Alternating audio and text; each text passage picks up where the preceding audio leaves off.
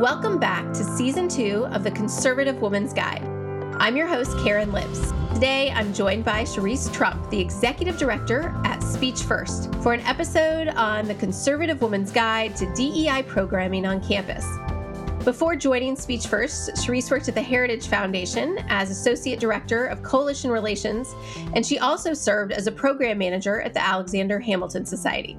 She received her BA in Government and International Relations from George Mason University and her MA in Security Studies from Georgetown University's Walsh School of Foreign Services. Speech First is a nationwide community of free speech supporters who help students protect their First Amendment rights on campus. And Charisse is also the host of Speech First's podcast, Well Said. So Charisse, diversity, equity, and inclusion, better known as DEI, has become a part of higher education, from trainings to the growth in administrators to so much more.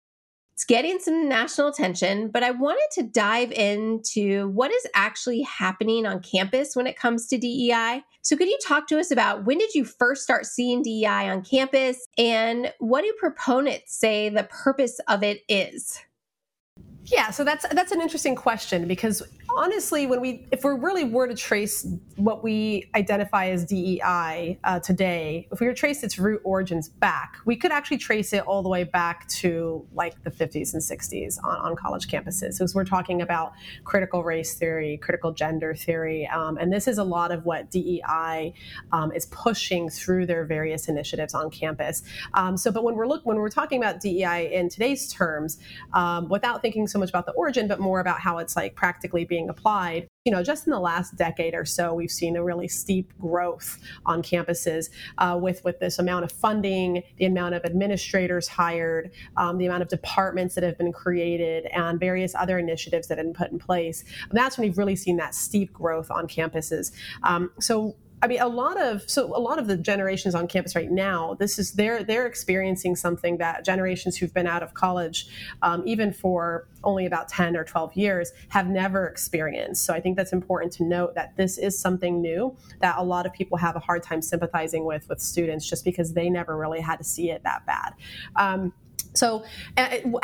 To answer your question on how they identify DEI itself. So they identify it obviously as diversity, equity, and inclusion. And they use various other acronyms and synonyms to describe, something similar. So your campus might call it something else. They might focus on the word inclusivity more than they focus on the word equity, ultimately we all kind of know what they're talking about. And they do change the letters and the formats in order to hide it better. That is something that we have found as more exposure comes from, those on the conservative side trying to expose the bad practices happening on campuses that are detrimental to students. What are some examples of that? What else have you seen in terms of what it's called? So the examples are, like, they say diversity, equity, inclusion. It's important to recognize that equity, when we talk about those letters specifically, what it ultimately encourages is this divisiveness. And so some really good examples that I think you guys talk about in your book is that, we're looking at freshman orientation. So this is a really interesting way that universities have essentially just use the whole orientation system now to just push as many initiatives as possible.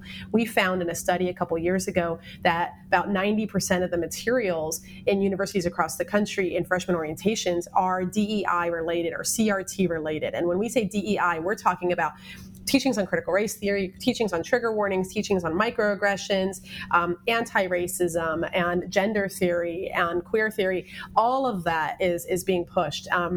And so we're not just talking only about like diversity. They don't really ever like say what that is. And when we're looking at the freshman orientation, some of the worst examples that we've seen are things like implicit bias tests, where students have to take a survey where they click on, matching various skin tones to positive and negative words. It sounds ridiculous, but students actually have to go through this. And if they click too fast, at the end, it tells them that they are implicitly biased, which is the term they like to use, which really means they think you're racist. So what that does to the student's mind is it makes them paranoid. It makes them think that either they're going to offend someone and they should walk on eggshells, or if they're a minority student, that they should easily be offended and they should be looking at all of their students through the lens that they are the oppressors and that they have some sort of privilege that they don't have access to. Either way, this creates a serious sense of enmity on campus, where students don't see each other as fellows or peers. They see each other as potential targets or potential enemies. So that's created this like serious inability to have discussions, to have political conversations, to discuss like really controversial issues that are affecting everyone's day-to-day lives. They can't engage because they every time someone engages, they take it personally as if it's a personal attack. And that stems from a lot of what we saw in the teachings and orientations. And that's also built into classes as well. I mean, we have a lot of buy-in by faculty, academic programs, and scholarship programs, admissions programs. All of this kind of builds in that same mindset, that same mentality. So there's a serious, there's a steep growth in the early days, and we're starting to see it plateau. But the more we challenge these systems, the more we challenge these initiatives, the more they're going to find creative and unique ways to kind of build it in so that it can't be eradicated on campus. Well, Sharice, you mentioned that study showing that over 90% of orientations highlight DEI topics. I also read in that study that it's around 30% mention free speech or viewpoint diversity. Yeah. Can you talk about the different approaches universities are now taking when you compare DEI to free speech and intellectual diversity on campus? Yeah, the 30% of the schools too that showed that we found that covered free speech and viewpoint diversity. The interesting thing is it was still a 7-to-1 ratio, and so of DEI topics to free speech or viewpoint diversity. And that 30%, keep in mind, only represents schools that we saw mentioned it at least once. So some of those schools only mentioned it once. I only mentioned free speech once or viewpoint diversity once. So it's still a huge priority for them to cover DEI over free speech. And yeah, you're right. Intellectual diversity. I mean, I talk to students all the time who have to these days go through the admissions process when you're applying that tells you to write an essay about your diverse background or how you plan to use your degree to contribute to diversity in America or whatnot. And I asked them, if you wrote that essay on intellectual diversity, do you think you'd get in? Do you think you'd have an advantage? And the students say, absolutely not. They are fully, confirmed that they know that they have to write about race or gender or sexual differences. That's fascinating that now on college campuses, intellectual diversity on many campuses is not part of diversity. Right. And Justice Clarence Thomas called out Harvard during the Students for Fair Admissions versus Harvard case last spring about, saying, hey, you have shown us no evidence about how racial diversity specifically contributes to robust exchange of ideas and a better education for students. You have not shown us any evidence of that. He's like, I understand that diversity in general, like when it comes to coming from different backgrounds and having different experience, can contribute to a better education. But you're telling us that racial diversity specifically contributes to that. And there's zero evidence that points to it. And Harvard couldn't provide anything, and neither could UNC. So it's because people are not just the color of their skin. I mean, I feel like we've kind of figured this out in this country, that you are not just represented by the color of your skin. There's more to you as a person, as an individual. We all have souls and minds of our own. We all come from different backgrounds, even if you have the same skin color. So that's something that we thought was solved, but is still being debated and argued out today. And intellectual diversity, unfortunately, universities don't prioritize it because I think it was Thomas Sowell that said, any campus that talks about diversity, ask them how many conservative professors they have.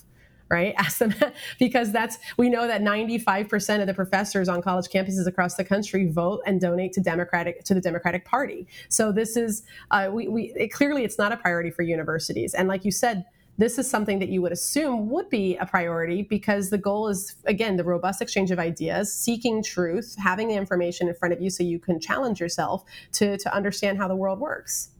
And Sharice, students should be aware of DEI because it can really change the atmosphere and the environment on campus and really change a student's college experience. So can you talk about what is Speech First doing to address DEI? I know you're working with the Goldwater Institute on some model legislation. Can you talk a little bit about that?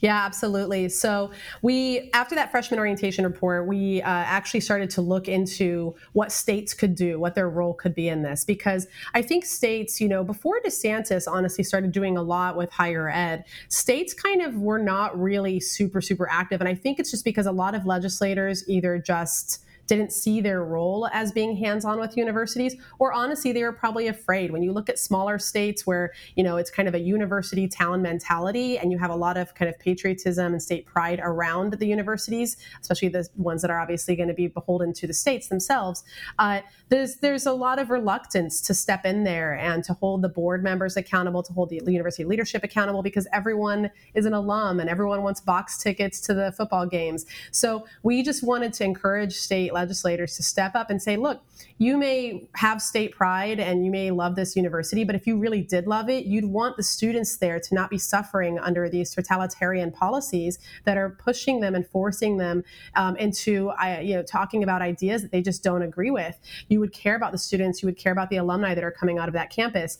And so with Goldwater Institute, we've created a couple different model policies, the most recent one being targeting DEI initiatives. And one of those came out of the freshman orientation saying, look, states may not have, the government may not be able to go into the classroom and say that you have to teach the specific thing because that would be a violation of academic freedom. However, for university-wide programs that are public at public institutions, the states actually do have a role. They could mandate certain orientation materials be taught, like free speech and viewpoint diversity and the Constitution and our legal system. They can mandate that is taught in freshman orientations.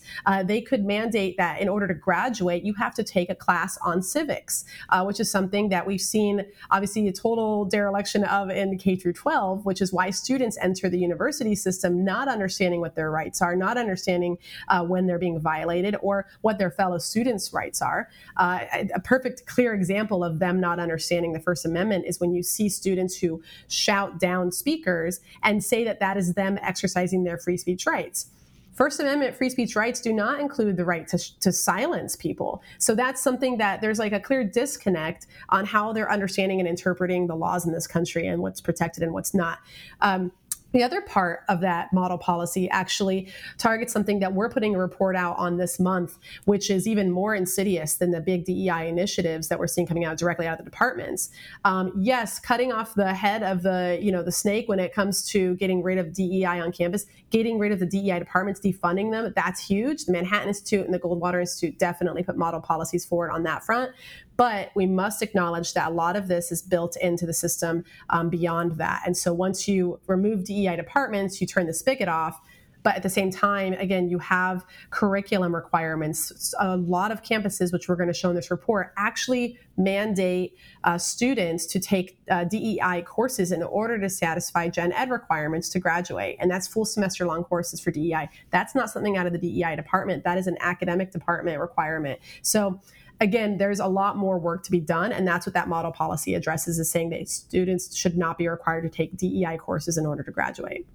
I'd be interested to see what they're not required to take, right? Like, are they taking Western civilization courses? Yeah, well, that's what the model policy says. So I know you've done some work, obviously pushing back against some of the problems with DEI.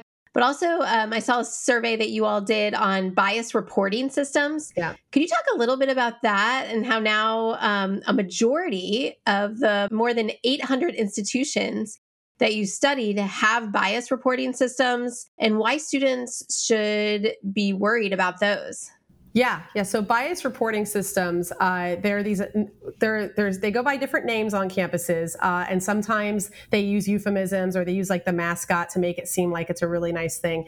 But we need to understand that this is an anonymous reporting system that asks students to report on one another or on faculty for incidents of what the university deems is bias. And there's a number of things wrong with this. So the first thing, obviously, is what is bias? How do you define what bias is? The university defines it however it wants because it's a completely subjective and broad term that doesn't actually mean much. It just means having an opinion or an idea that sways more in one way or the other, or having a preference of opinion. In fact, our case against Oklahoma State University right now specifically says that you can be reported for exactly that, having a prejudicial opinion or idea or making a statement in class or in writing that is in more prejudicial in one way over the other. And that could actually be considered a bias incident that could be reportable. And to clarify, a lot of these are anonymous, right, Charisse? Yes, they are anonymous. Most of them are anonymous. And so when you're thinking about like, what does this remind us of? I always tell students nothing's new under the sun. This reminds us a lot of what the Stasi did in East Germany when it came to asking neighbors and peers to report on one another anonymously. And it actually worked. And this is the scary thing about this too. Students are actually using these systems. When I was on campus, we weren't even aware that there were policies that could possibly exist like this because no one actually read the handbook. But DEI administrators are pushing these emails out very regularly, telling students about the bias reporting system. In Virginia Tech's case, we have a lawsuit pending before the Supreme Court right now against them. They actually have signs in their classroom saying, see something, say something. They're not talking about backpacks after 9/11. They are talking about if you hear or see something that you find offensive, even remotely offensive, then you should be reporting it. They want the students' default to be to report something that they find uncomfortable or offensive. And that should scare all of us. The other important thing to note about bias response teams is the intimidation factor. This is why we're seeing a lot of student self-censorship, more than we've probably ever seen before on college campuses. What happens when you get reported for bias, or when you get reported for harassment for offending someone or not using someone's preferred pronoun or committing a microaggression or just simply saying a joke, what ends up happening is you get an email, say, from the Dean of Students after someone reports you. And this is Dean of Students, DEI administrators. These are all members of the bias response team that campuses tend to have.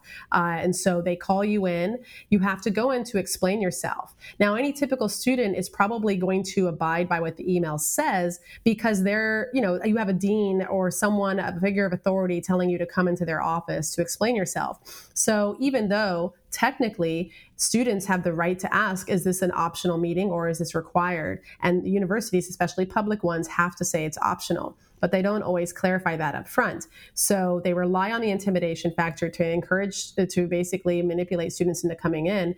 Then when students come in, they have to explain themselves. They don't get to face their accuser.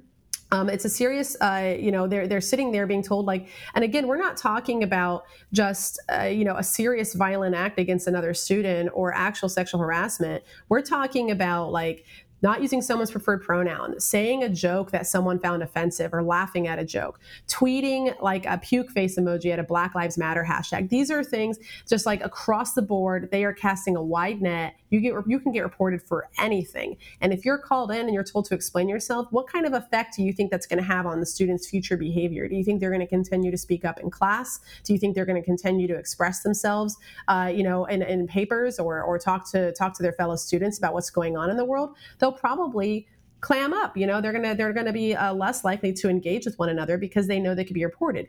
And in many cases, we've even seen disciplinary action taken place when students are called in. They actually have to, even though it's already disciplined through the process in such a way of getting them to come in and the intimidation factor, but actually many schools have required students to write letters of apology or even take sensitivity training after they've been reported, which we call re-education camp, because that's essentially what it is. And it's, so again, these are really bad policies and they are bleeding out off of campus. So we think that what happens on campus stays on campus. Absolutely not true. We've seen that with regards to all of the critical race theory, critical gender theory stuff is now seeping into businesses through ESG and their medical programs. But now we're also seeing bias response teams being enacted in places like New York City, Portland. I think Minnesota has one. So there's a number of, and they're telling you to go to report to police officers. So again, this is just the tip of the iceberg of what this could become if we don't start shutting it down now. It seems to me, Cherise, that not enough college students and even Americans understand the value of the First Amendment and free speech. Could you make the case for our listeners today? Yeah, absolutely. I mean, there's something that I do like to talk to students about, which is the unique differences between our Constitution and our principles and values compared to what a lot of other countries, how they frame their governments, how they frame their legal system. And it's important to understand these differences to fully understand and appreciate what makes the case for America's First Amendment and our Constitution. First off and foremost, when you read the constitutions or the Statement of Rights from many other countries, especially even Western countries, which we do tend to say are very similar to us in their governing structures, it's important to recognize the major, major differences in how they think of themselves and how they think of the government. Most of them will say, actually pretty much all of them will say that they'll outline individual rights. They'll say individuals have the right to speech. But two things that they'll do are different from our Constitution. One thing is they will say individuals have the right to speech, and then they'll write exceptions in. They'll say except for in these scenarios, except for if it's offensive, or except for if it's some sort of abhorrent language or hate speech. Those are all very subjective terms that whoever gets to define them gets to determine who it's enforced against. And so they're putting limitations already written into their statement of rights. The other unique thing is when you compare it to the U.S. Constitution, we say that Congress shall make no law. And if you look at all of the other portions of the Constitution and the Bill of Rights, we put the limitations specifically on what the government can and cannot do. Most other governments, the way they operate and the way that the constitutional structures operate, is they put the limitation on the individuals. As I mentioned, every individual has a right to this except for in this situation. The limiting factors on the individual themselves, not on what the government can do. So that just shows right there the unique way that we think about government and how we understand its role in our lives versus how other countries understand the government's role in their lives. So when we talk about, when we get criticism from other countries in Europe, especially saying, why doesn't America have hate speech laws? They're not doing themselves any favors by not having hate speech laws. Well, that's because they are operating in a system that already prides itself and is very welcoming and accepting of restrictions put on individuals by government, even if those restrictions are subjective, even if they're overly broad, even if they could be discriminatorily applied, which in the case of hate speech, it can be, because who defines hate? Right? Just like we said, who defines bias? Who defines hate? And ultimately, the Supreme Court in the United States has unanimously ruled time and time again, as recently as 2019, that there is no hate speech or offensive speech exception to the First Amendment. So that is something that is unique to us, and it has a lot to do with the fact that if someone has the luxury of being able to define hate, and they can just say what it is, then it's different to everyone else. So for them, hate could be a microaggression, and they could start creating rules and policies around a microaggression, which is, most universities say microaggressions are asking where someone is from, for example, or why they're majoring in math. Like that could be considered a microaggression. So the ridiculousness could spiral, essentially, right? And so that's what we have those strong protections in for speech in this country for that very reason. And the Supreme Court, like I said, has ruled unanimously on this time and time again. In my new book, You're Not Alone, The Conservative Woman's Guide to College, I mention Speech First as a resource for students. Yeah. Could you talk about how students can get in touch with you and how you all can serve as a resource for them? Absolutely. So you can find us on speechfirst.org. You can, of course, find us on Twitter and social media platforms, as well as like my Twitter, Charisse Trump. You can always follow me and follow what we're up to and just kind of look at all of the work that we're doing. But we have some really interesting aspects on our website that'd be helpful to students. We have a tip line, of course, which is really important. We ask any student who has a tip that that if any incident, any video, any recording, any handout, that helps inform those reports that we put out. It helps inform what we do and what kind of litigation we can take place. You can always reach out to your network of Enlightened Women Leadership, and they will connect you to us if there is a potential lawsuit. There's any, sign up to become a member. Of course, that's how you keep up with all of our work. But also, once you're a member, we can defend you in the court of law. So once we can defend you, once you're a member, we can actually represent you. And so if there is an incident on campus that you're concerned about, feel free to reach out to folks and they'll send you our way. Furthermore, of course, we have our podcast, as Karen mentioned, a podcast called Well Said, where I try to educate students and everyone who's listening on just free speech and higher ed issues more generally, and how that affects the culture in America and what the bigger connections are. So definitely take a listen to that. And we like to have students on that podcast. So if you're interested in being on the podcast, if you feel like you've got a story to tell, we would love to promote you that way as well. So feel free to reach out anytime. And I'm sure, like I said, Karen or any of the leadership at NEW can connect you with us if necessary. Thank you, Charisse. I want to ask you one more question. What advice would you give to yourself in your early 20s? You could go back. What piece of advice would you give yourself? The best piece of advice probably be, I do tell students this a lot too, know that I don't want to say it's like not the end of the world when you're on campus, when these things happen. You want to put it on a pedestal to some extent. You want to do well, you want to be successful, you want to take pride in your work. But ultimately, you do not have to have your entire life planned out by the time you graduate college. Students today put inordinate amounts of pressure on themselves and to a point where it creates extreme anxiety and extreme pressure to where they go into spouts of depression. So I would say enjoy your time with your peers. This should be fun for you. The engaging of ideas should be something that gives you kind of like a high, where you are debating and you're pushing back on each other and they're pushing back on you. That was the best time we ever had in college, was when we would, be sitting around the table and just kind of going at some major political issue or social issue and really challenging each other. The idea that people are so defensive and easily offended that they take everything personally, that really does ruin the culture and climate on campus. But that's because they're putting everything at these very large pedestals of, what kind of conversation they're having. And it's not the end of the world if someone disagrees with you. It's okay to have a controversial conversation. It's okay to disagree with someone. It's okay to be pushed back on. And also, it's actually probably really important that every now and then you're proven wrong, so that you can humble yourself and start to, think more clearly about what your ideas are and articulate your arguments better and do more research. So again, don't put it on, this huge pedestal where your college experience is defining everything about your life and that you have to have your whole life planned out.